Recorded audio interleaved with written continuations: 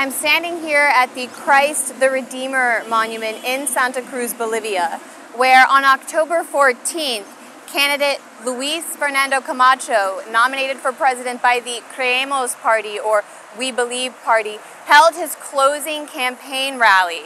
You can see several billboards endorsing Camacho on the street behind me.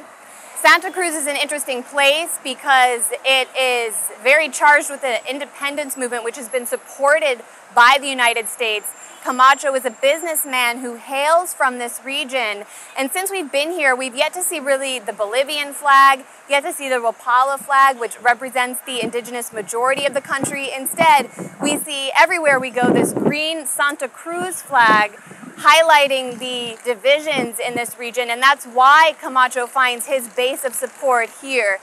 Just as we were arriving in Santa Cruz, he held a closing rally. It was actually a caravan, which apparently lasted for hours. We caught the tail end of that. Max Blumenthal is here with me. Max, why is it so significant that Camacho would hold his final rally at this religious monument?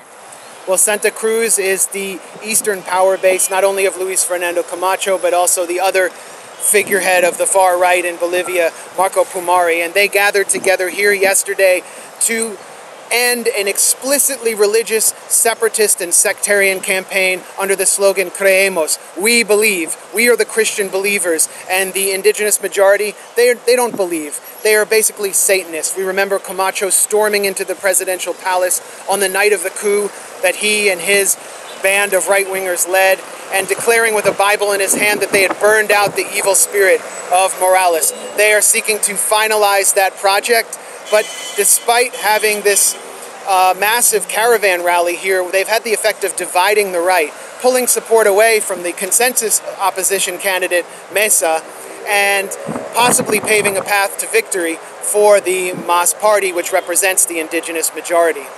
And we'll find out the results of those elections on Sunday, October 18th.